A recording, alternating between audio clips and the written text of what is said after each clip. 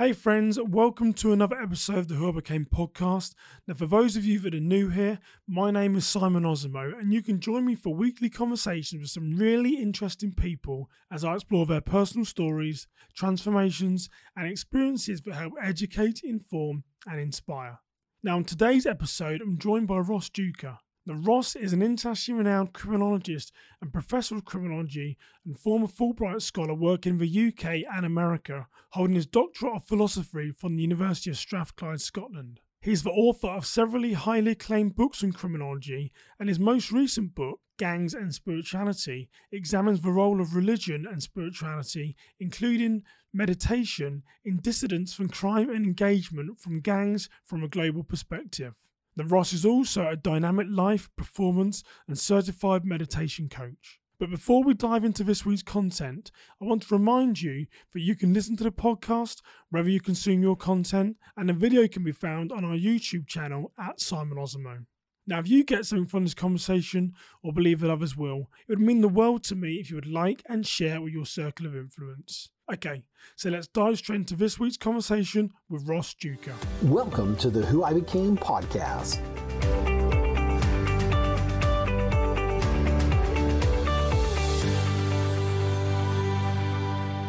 Well, welcome to another episode of the Who I Became podcast. And today I'm very excited to be joined by Ross Duker. How are you doing today, Ross? Hi there, Simon. Yeah, I'm good, thanks. Thanks for having me on. Well, so you're like me, Ross, you're a bit unique, but, I'm an Englishman living in America, so I have a dual audience. So I think my followers in England will be able to understand you. My American will mostly say, hey, that's an interesting accent. So I guess we should start with maybe telling people where you're from. Yeah, so I'm from Glasgow in Scotland. So it's Glasgow is Scotland's largest city. And now, Ross, you are known. I've just got your part of your bio here. You're one of these people, when I research you, there's a lot of information in there, but I try and summarise so my listeners get a good understanding as to where you are. So you sort of, you're Professor of Criminology and Criminal Justice at University of West Scotland. You're the Assistant Dean Professor of Criminology and Criminal Justice at Florida Atlantic University, which is a bit of an interesting one, that you've got a Scottish guy who's the Dean and Criminologist of University in Florida. So we might have to touch on that a bit more.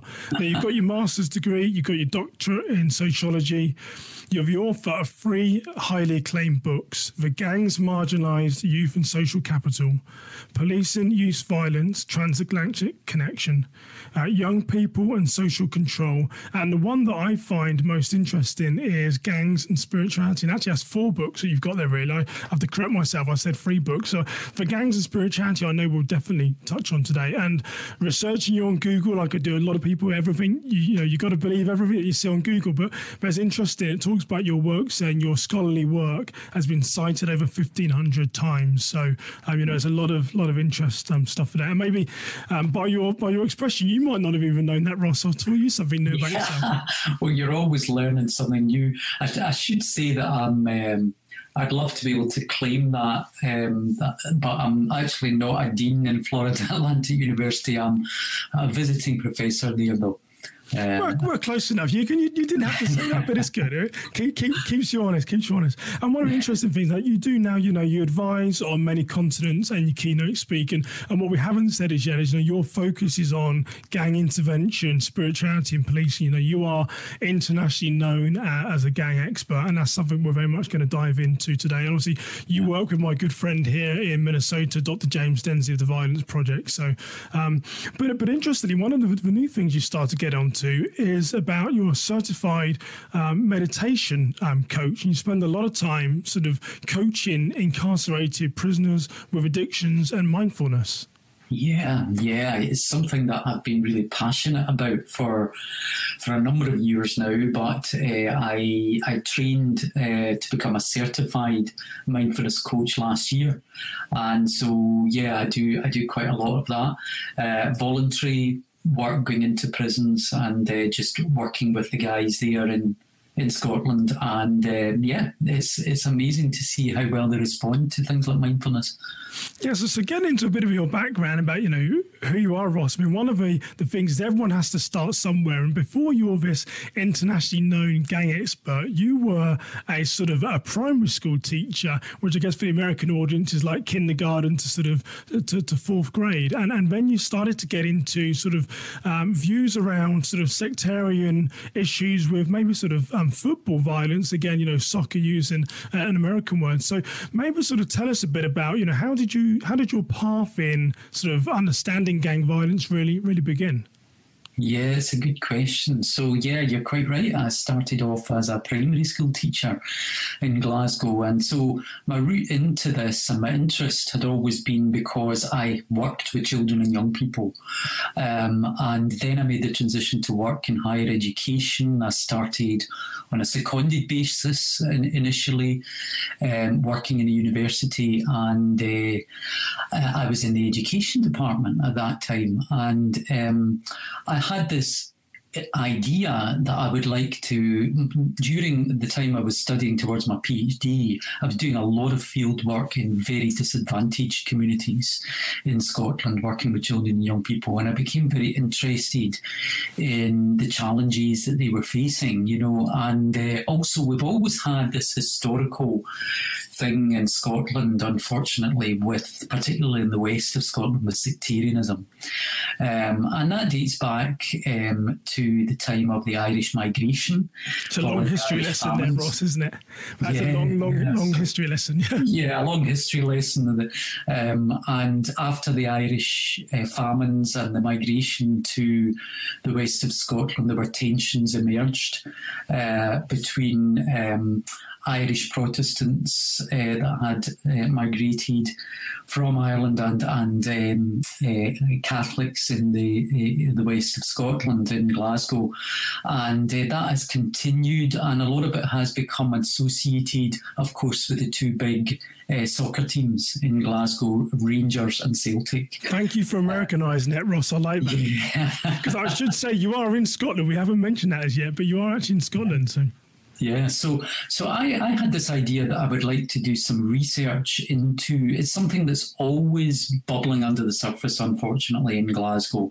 The football rivalry, and Rangers predominantly having a Protestant religious unionist following, and Celtic more a Catholic following traditionally. And so I was interested in looking at football rivalries, sectarianism, going out and asking young people in disadvantaged communities in Glasgow about their experiences of sectarianism. But when I went out there into the field, I had a funded study, funded by the British Academy, to do a study on sectarianism and young people in Scotland. But when I went out and started doing all the interviews with young people, actually, I found that wasn't really very important to them at all. What they were talking about was territorial gang rivalries and street rivalries in the housing estates, the housing schemes, as we call them in Glasgow. And from there, it just began. It began a journey for me. I became fascinated. I hadn't grown up in an area of Glasgow where I was aware of gang rivalries and territorial issues. So it was all quite new to me, really, as a researcher. And it got under my skin. And it was something that I just became really passionate about and interested in. Yeah, and I know now some of your research, and I can't remember where I read this, Ross, but I know you've researched gangs now in LA. It's quite a cross mix of countries today, but LA in the US, Denmark, Hong Kong, and Florida. Also, you travel internationally, and so I know you research gangs in those different organisations. And Hong Kong's quite an interesting one. But what have you learned about some of the similarities between gangs and why people fall into gangs? Because that's quite a cross spectrum of nationalities I've just mentioned there. Yeah, I mean, it's a great question. I mean, Frederick Thrasher, who did the very first sociological study really into gangs in 1920 Chicago, had, said in his work that no two gangs are exactly alike, and I would certainly agree with that, having seen gangs in so many different eclectic settings. I would say that they very much differed in their form and their function in many ways. And the culture in the gangs was very much driven by the geographic, historical and cultural specificities that formed the backdrop to the offending behaviour. So, for instance, in Glasgow, it's traditionally been knife crime that has dominated. But when you go somewhere like Los Angeles, of course, it's very much gun crime and very much associated with the illicit drug markets, whereas in Glasgow it's very much recreational violence traditionally and not tied really particularly to illicit drug markets. And then Hong Kong's very different again, because you've got the triad gangs, the very much organised forms of criminality and really businessmen, actually, predominantly that are triad gang members. But similarities, what I found was that even although the ages might differ, the ethnicities might differ, the weapons of choice, the types of criminality they're involved in, quite different from setting to setting, what I found was the same everywhere, actually, was the root causes, the reasons why these predominantly young men it was that I was working with had decided, had drifted into this lifestyle. And it was about poverty, it was about social inequality, it was about difficult home lives, what we might describe as adverse childhood experiences of abuse and neglect in the family home, maybe missing father figures often played a role, and of course being brought up sometimes in homes dominated by drug abuse and alcoholism, sometimes led them to seek out some kind of male attachment and some kind of sense of identity and status, and the gang provided that. It provided them with a kind of brotherhood. They seemed to welcome them in. But ultimately, what it led to was just more trauma. They'd already suffered a lot of trauma in their lives, these guys, and they were introduced to more trauma because of the violent lifestyles they began to become involved in. So I would say that would be the huge similarity, that no matter what setting I was in, it was often about those things, those drivers that led them into the gangs. Yeah, and it's interesting you say that, because, when you go from being a primary school teacher, sort of a kindergarten teacher, you associate a lot of gangs with everything that you've really sort of said, broken homes, loss of a father or an absent father, battling addictions, that search of belonging that a lot of people tend to have in their lives. So, what have you learned about yourself then, Ross, when you've been working with these type of people where, your life is more structured and you're working perhaps with youth where they're from an unstructured, you might have had a sort of a more stable environment that you grew up in, and these are in unstable. So what have you learned about yourself as you interact with these young youth? Yeah, I mean, I have learned an incredible amount from these guys over the years. I have to say, they've inspired me in so many ways, because against the backdrop of huge adversity and challenge, often they overcome such huge amounts of challenges. And it's great, for instance, I've had the privilege of working with these guys when they're going through rehabilitation programs, gang intervention programs, and I see them coming out the other side, and they transform their lives. I've been able to do follow-ups work where I've revisited places, I've met these guys again, and I've seen where they're at. So it's given me a real sense of optimism, actually, in many ways, that in spite of the huge challenges a lot of these guys face, often they're able to turn their lives around. But there's also a lot of sad stories as well, of course, people who lose their lives to the gang. culture, or who, because of the stigma that they face, not being able to get jobs because of criminal records, for instance, the addiction issues, the dependency issues that they often have, sometimes it holds them back and they end up back in the lifestyle again. So I've learned an awful lot, and also what I suppose I've learned most about, which really struck me in the early days, was how privileged my life has been, because, I did come from a stable home environment, and lived in a fairly, my parents were working class, had working class background, but, by the time I'd come along, they moved out of the more socially deprived areas of Glasgow, that I went to a decent school, I had a support network around me. And these guys, their stories are so harrowing sometimes, when they share with you the catalogue of chaos sometimes that's characterised their childhood. And so it's made me realise, I think, to look well beneath the surface of the gang activity and the offending behaviour, and look at the root causes. And, the only way we can resolve these issues, gang violence issues and offending really, is to be able to treat the causes. The underlying causes. And, I think that's what's been the biggest lesson for me over the years.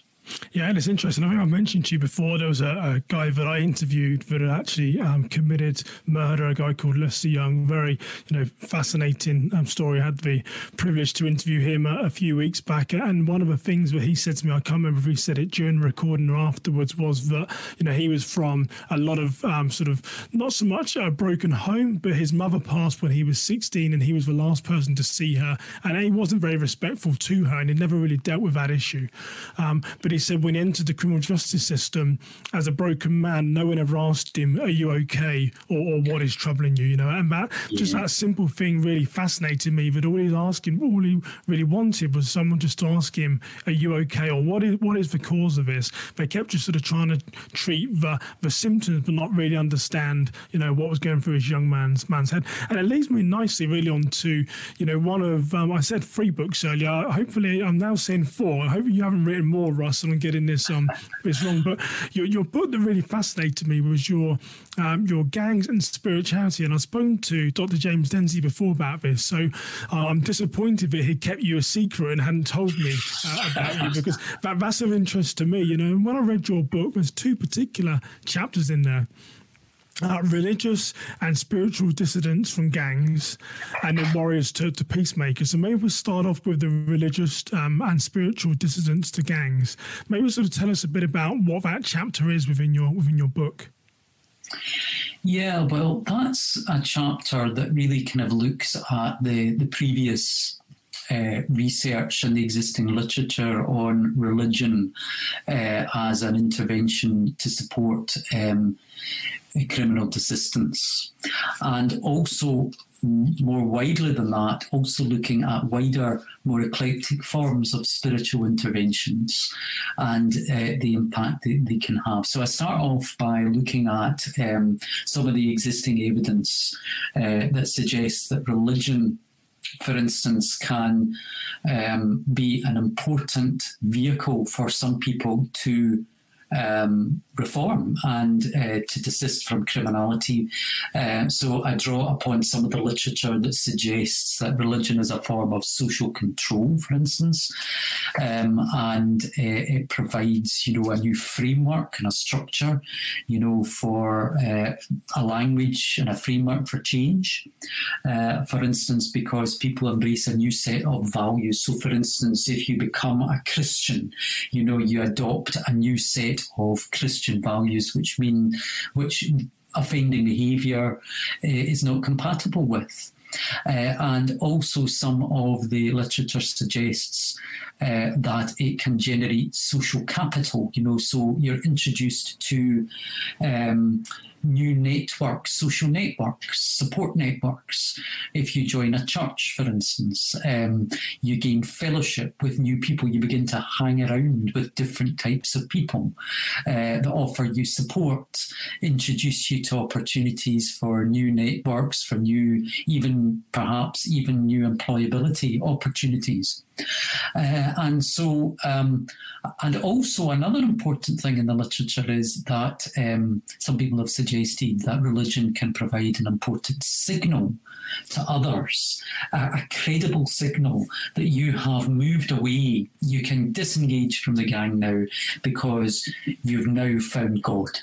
And that is a credible signal and a justifiable reason why you might want to disengage with the gang.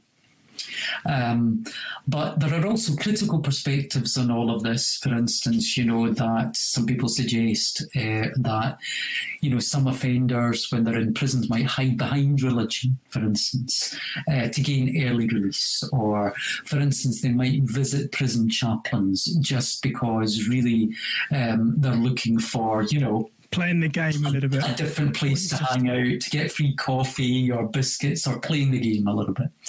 But I've also looked beyond religion at wider forms of spirituality. So I very much make the distinction in that chapter between religion and spirituality.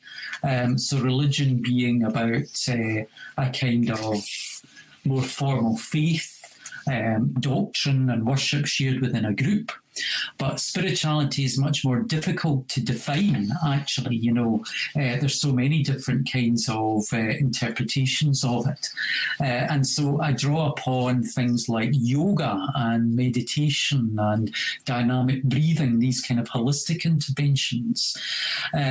Interventions that just perhaps enable people to become more deeply aware of themselves and others, more deeply conscious of a sense of peace and a sense of love. For instance, one of my research participants described it as getting more in touch with his soul, through engaging in things like meditation. And so I was interested in finding out about some of the existing evidence that suggests that some of these interventions might play a role in gang disengagement and criminal desistance. And interesting, one of the things that I picked up in your book, and I might have missed this, so you can correct me, but I'd love to get your view on it. There was a couple of studies that you cited where they say that they see no difference between those that are religious and those that are non-religious in criminal offending. Now, I know you yourself are a Christian. I mean, do you believe that those that are transformed in the sort of the criminal justice system, do you think there is a less likelihood that they go on to reoffend, or do they just become better people? I mean, what's your view about those that are sort of non-religious in the sort of prison system and those that are come to faith in some way or are sight and being transformed?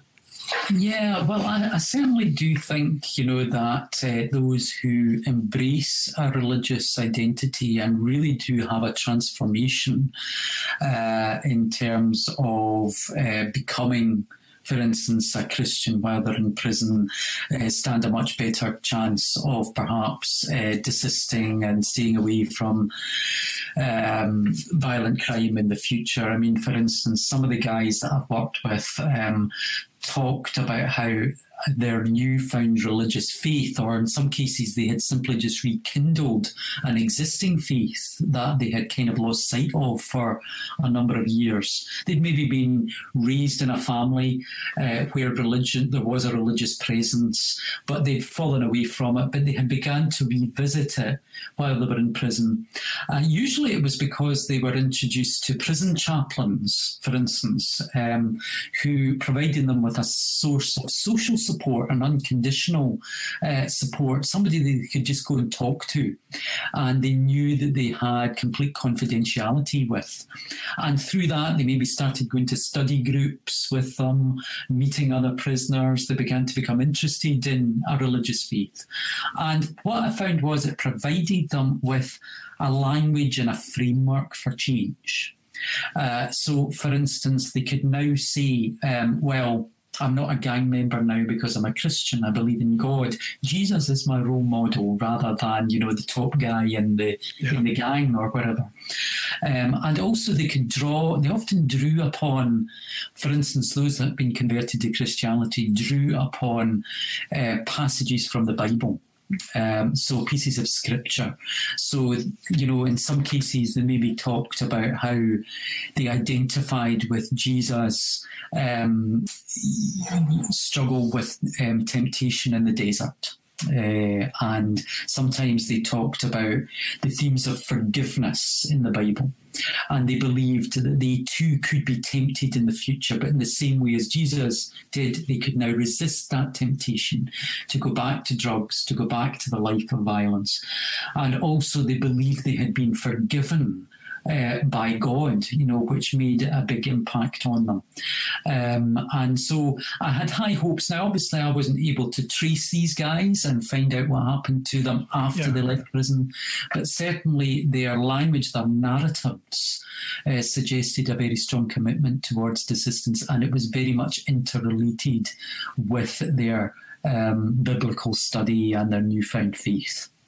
Yeah, and interestingly, touching on what you mentioned earlier, the second chapter in your book, which struck out to me again, was Warriors to Peacemakers. Now, this is yoga, breathing, and meditation in Denmark, where men had started these exercises. You've got a sort of spirituality side, and you've got a sort of the meditation side. So maybe tell me a little bit about those concepts, and in particular that chapter about yoga, breathing, and meditation from some of the prisoners. Yeah, well, it was an absolutely fascinating part of the research for me. Denmark, I think, is a place like a lot of the Scandinavian countries that has a real openness towards these kinds of holistic, almost kind of ascetic, spiritual third wave practices like meditation and yoga. And so I was fascinated when I came across this program over there, which is known as Breathe Smart, and its twin program Prison Smart. I was first introduced to it by Jacob Lund, who is the coordinator of the Breathe Smart programme and the Prison Smart programme in Scandinavian prisons. And, to give you an example, these guys that I was working with in Denmark had been motorcycle gang members. So they were real tough guys, a lot leather of them. Jackets, Hells Angels type looking, yeah. The Hells Angels, yeah. It was like those kinds of guys. Hells Angels, Bandidos, those kinds of motorcycle clubs. They had the shaved heads, they were bodybuilders, they had the tattoos, real tough guys. Some of them had been involved in, real extreme types of violence, torture. They'd been involved in drug dealing. They'd been involved in organised crime. Some of them had murder and double murder convictions. And what were they doing when I met them? They were sitting meditating. And it didn't quite add up in my mind initially. But they were introduced to this program through word of mouth. They just started to hear it from other guys that had gone through the program over the years. And what Jacob and the other coaches there do is they go and sometimes work one-to-one with these guys, and sometimes they work with them in groups. And I think sometimes some of these guys, they did comment to me that when they first thought about meditation, they thought of it as being just a little bit soft, a bit feminine maybe. Yeah. But when they were introduced to it, they realised it was quite physical, because this particular programme draws upon the Ujjayi breath, for instance, which is a deep kind of cyclical breathing process. It draws upon, for instance, the bellows breath, which is very deep inhalations and exhalations of breathing, and also yoga postures, which are quite challenging, hatha yoga postures and yin yoga. And I can just back cross my legs, never mind some of these yoga postures. Yeah. I had a go. I went through the program myself, and I tell you, it was really quite physically challenging. And so it made it seem quite tough to them, and they gradually realised it was quite masculine, actually, in their words. The core focus in the program is Sudarshan Kriya Yoga. So this is based on the teachings of the Indian spiritual leader Sri Sri Ravi Shankar, who formed the Art of Living Foundation in the early 1980s. And this is a global program, and it's been adopted in the Breathe Smart program as well. And so it's cyclical, dynamic breathing exercises combined with quite deep meditation that goes beyond mindfulness meditation. It's almost more like a transcendental form of meditation with a mantra. And so the combination of all of those exercises and practices together really was having a profound effect on these guys. And what I found was, after they'd been practicing for some time, so they were practicing in their own cells as well as doing it as part of a group. And then in some cases, they'd been released from prison by the time I met them, and they were still practicing on their own, and sometimes on a Friday night meeting a group of other guys and practicing together. And it gave them a profound sense of peace, where a lot of them had suffered from deep psychological issues as a result of their involvement in the violent lifestyle. A lot of them had been diagnosed with PTSD, for instance. Okay. A lot of them had anxiety, some of them had depression. And they were finding actually these practices replaced, in some cases, prescribed medication. They no longer needed to be on antidepressants anymore. Sometimes they had stopped self-medicating by drinking large quantities of alcohol or taking drugs. And they were replacing it with these practices that they found had even more of an impact and a benefit for them. They felt peaceful. They had an emotional experience. Some of them described experiences of crying for the first time in front of adults that they'd never done before. Sometimes they had just a feeling of great joy and peace. They slowly began to feel they had more empathy.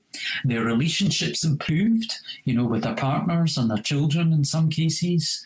And they also no longer felt the need to react to difficult and challenging thoughts and emotions through anger, aggression, and violence. They were able to create a space between their thoughts and their actions. And they attributed all of this to this program and these practices that they were engaging with. So it was really quite fascinating. Yeah, and it's interesting how your research has taken you from, primary school teacher to, sort of soccer violence and everything that comes with it, to then gangs. And then gangs has become, gangs and then spirituality. And then it's moved on to now sort of meditation and mindfulness. And so I guess maybe how did you get into mindfulness? Because I know you go into prisons in Scotland and you sort of, talk about mindfulness in these programs. Maybe explain what mindfulness is. How is that different to spirituality?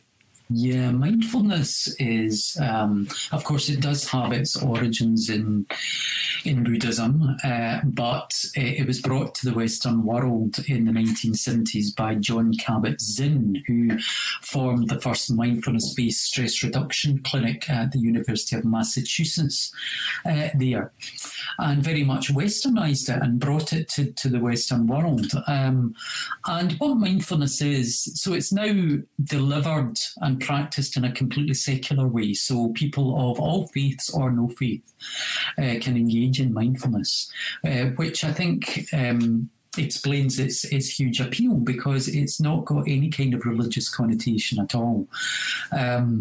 So it's very much about being in the present moment and experiencing the present moment in a non-judgmental way.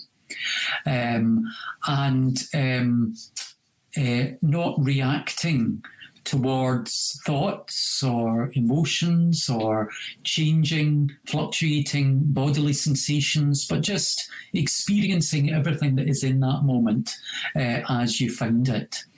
And so it's about practices, where we sit maybe for a period of time in meditation and direct our focus on the breath and sounds around us. thoughts in our minds, as events in our minds, or body sensations. Sometimes we might do a body scan where we become conscious of all or any sensations in different points of the body.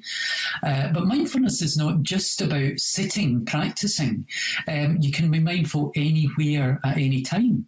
So if you're walking down the street, you can have a mindful walk, instead of being lost in our thoughts and thinking about the to-do lists and planning our day, or looking at our phones, which of course we're all doing so much of the time. And so when you take this mindfulness, and Ross, why does you've now moved into sort of wider criminal justice, and you go to prisons and work with incarcerated prisoners. So what's driving you into that mindfulness? What is the key factor behind your support for some of these sort of less fortunate than yourself? Maybe that is the answer. I don't know, but you seem to be taking this path where you're always trying to help and do a step more to help people understand who they are, perhaps why they've done, and become better people. So what's driving you to do that?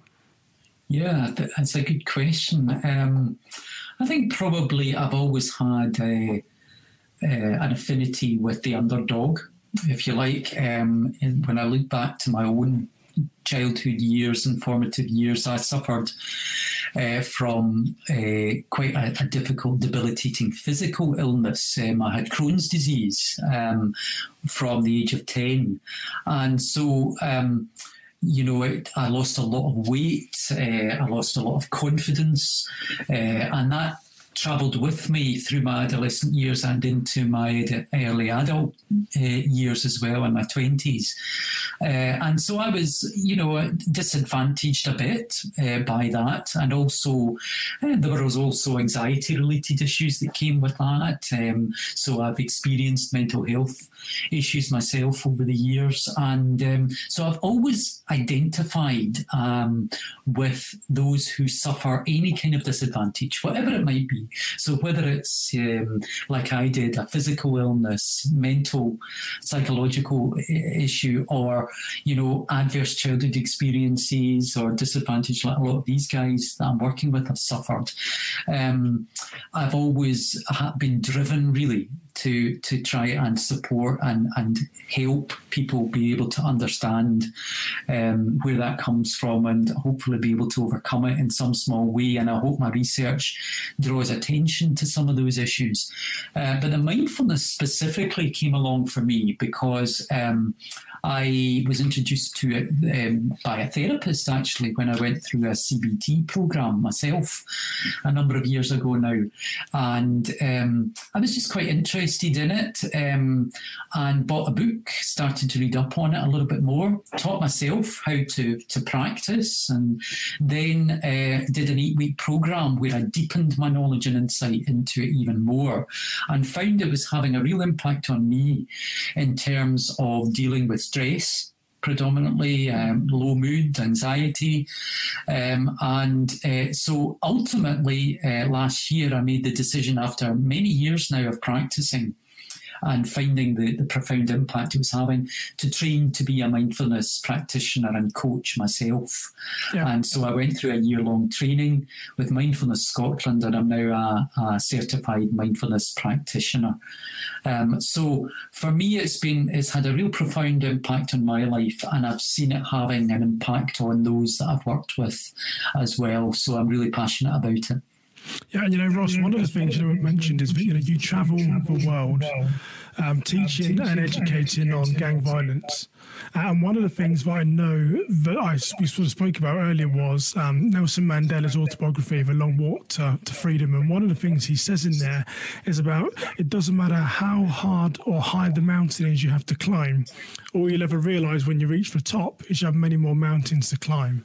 And I mentioned that to you because after we spoke, I was thinking, well what is the end state for Ross? Where does a lot of these accomplishments end? Because you seem to set yourself a goal and then you keep going. So what is that? What is the driving force behind that? Just because you're creating these mountains that Nelson Mandela created. He had mountains that people put in front of him. You're creating your own mountains. Yeah, that's true. And my wife very much would agree with that because, I always remember when I was studying towards my PhD, I used to say to her, once I finish this, that'll be it. It'll be a lot easier, and then here we are, all these books later, I'm still like I say, last book, last presentation, last thing I'm going to go to, last mindfulness class, I'm sure, Ross, yeah. That's right. So, I think I do create my own mountains. And I think it's always about, I suppose it's a bit like being a musician, you're only as good as your last track, and, you're always wanting to do something just a little bit better or a wee bit more challenging or a bit more creative, and as soon as one book or paper's finished, you think, oh, well, that's really good. But then something else comes along. And also I'm privileged to work with such great creative people, and, guys like James, Simon Harding, my other colleague in London, and so many others I could name, they really inspire you as well. When you're surrounded by really creative people that are passionate about what they do, it rubs off on you, which is why I love working collaboratively with other people. And so, we'll have a conversation, we'll say, I was thinking about, wouldn't this be an interesting project? And you think, I wasn't going to take on anything else, but I really want to be involved. Here you are, here's the next one. Yeah. And so when I sort of mentioned, but the books that you've written on gangs, the spirituality around in sort of gangs you're starting to get into, the mindfulness, you travel the world educating about sort of youth sort of violence and culture. Your work has been sort of scholarly cited in Google 1,500 times. I keep giving you the praise there. All right, I've got the figures for you. When you strip all those accolades away, what is really left? Who is Ross Duke now? What is left when you remove all that stuff? I mean, who are you day to day? Well, I'm a dad, a husband. I've got a 16-year-old son. I've got a wife. So predominantly, I'm a family man. That's a really, of course, important part of me. I'm a Christian, so I have my Christian faith. That's really important to me, and the fellowship I have with others through that. I'm a football fan as well. You can maybe better not ask me which team in Glasgow I support. Well, not after your research earlier, maybe let's not even go into there. Hoping it was an English team. Yeah, but there's all of that, and also I have my wider spiritual life now as well with my meditation. I practice meditation every day. My day just wouldn't be the same if I didn't do my morning meditation. I enjoy doing yoga as well. I'm really into fitness. I train in the gym all the time. I do a lot of weightlifting. So there's a lot of different facets to me, I guess, aside from being an academic. But I would say my academic life is very intertwined with my sense of identity as well. Being a criminologist is a big part of who I am. And my work is a real driving force in my life. It always has been, really. So there's a lot of different, but I think I made the decision, just to maybe add this in, I made the decision a couple of years ago that I wanted to do a little bit more than just producing the academic papers and the books, and maybe going and working with these great individuals I work with who have suffered such trauma and such disadvantage. And then I walk away and, hey, I've got the book, here, but they maybe never hear about it. The work again.